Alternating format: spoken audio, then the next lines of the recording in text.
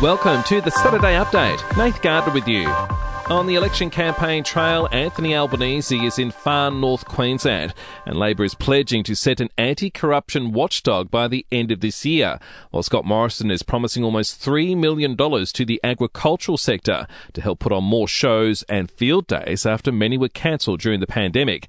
The Prime Minister will appear in Sydney and Melbourne. The Royal Children's Hospital Good Friday appeal in Victoria has raked in a record amount. Appeal Executive Director Rebecca Cowan says the total stands at $22,328,154. That's well above last year's total of $17 million. Just a very big heartfelt thank you to everybody who got involved in some way. We couldn't do this without you, and thank you to everyone for digging deep for the kids. State and federal governments tipped in $6 million taxpayer dollars. The first case of new COVID variant Omicron XE has been detected in Australia. An overseas traveller testing positive after touching down in New South Wales. Business owners are being put on notice this long weekend with a blitz on penalty rates. While Good Friday and Easter Monday are the two national public holidays, all 4 days are recognised as holidays in New South Wales, Queensland, Victoria and the ACT. In Ukraine, hundreds of bodies have been recovered so far in the recently liberated towns northwest of the capital, Kyiv. 350 bodies were found in Bucha alone.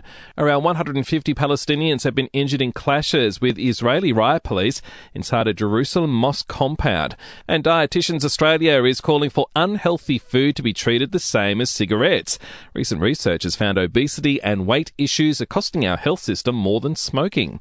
To sport now, a couple of one-sided Good Friday affairs in the AFL. The Western Bulldogs notched up its second win of the year with a 68-point win over the Kangaroos, while the Swans smashing the Eagles by 63 points. NRL Premiers Penrith sit clear on top of the ladder after a 40-12 win over the Broncos. Despite the scoreline, Brisbane coach Kevin Walters thought the boys hung in there. I thought we were in the fight for most of the match. They just it was a 10-minute block there where they put a couple of tries on us, and that's where they're at, and that's where we're trying to get to. While the Rabbitohs running out 36-16 winners over the Bulldogs. And for even more sports news, make sure you check out the Sports Update. You'll find it wherever you're listening to this show. To entertainment news now, a marriage counsellor has testified in the Johnny Depp defamation trial against his ex-wife, revealing Depp and Amber Heard were both abusive to each other during their vicious quarrels.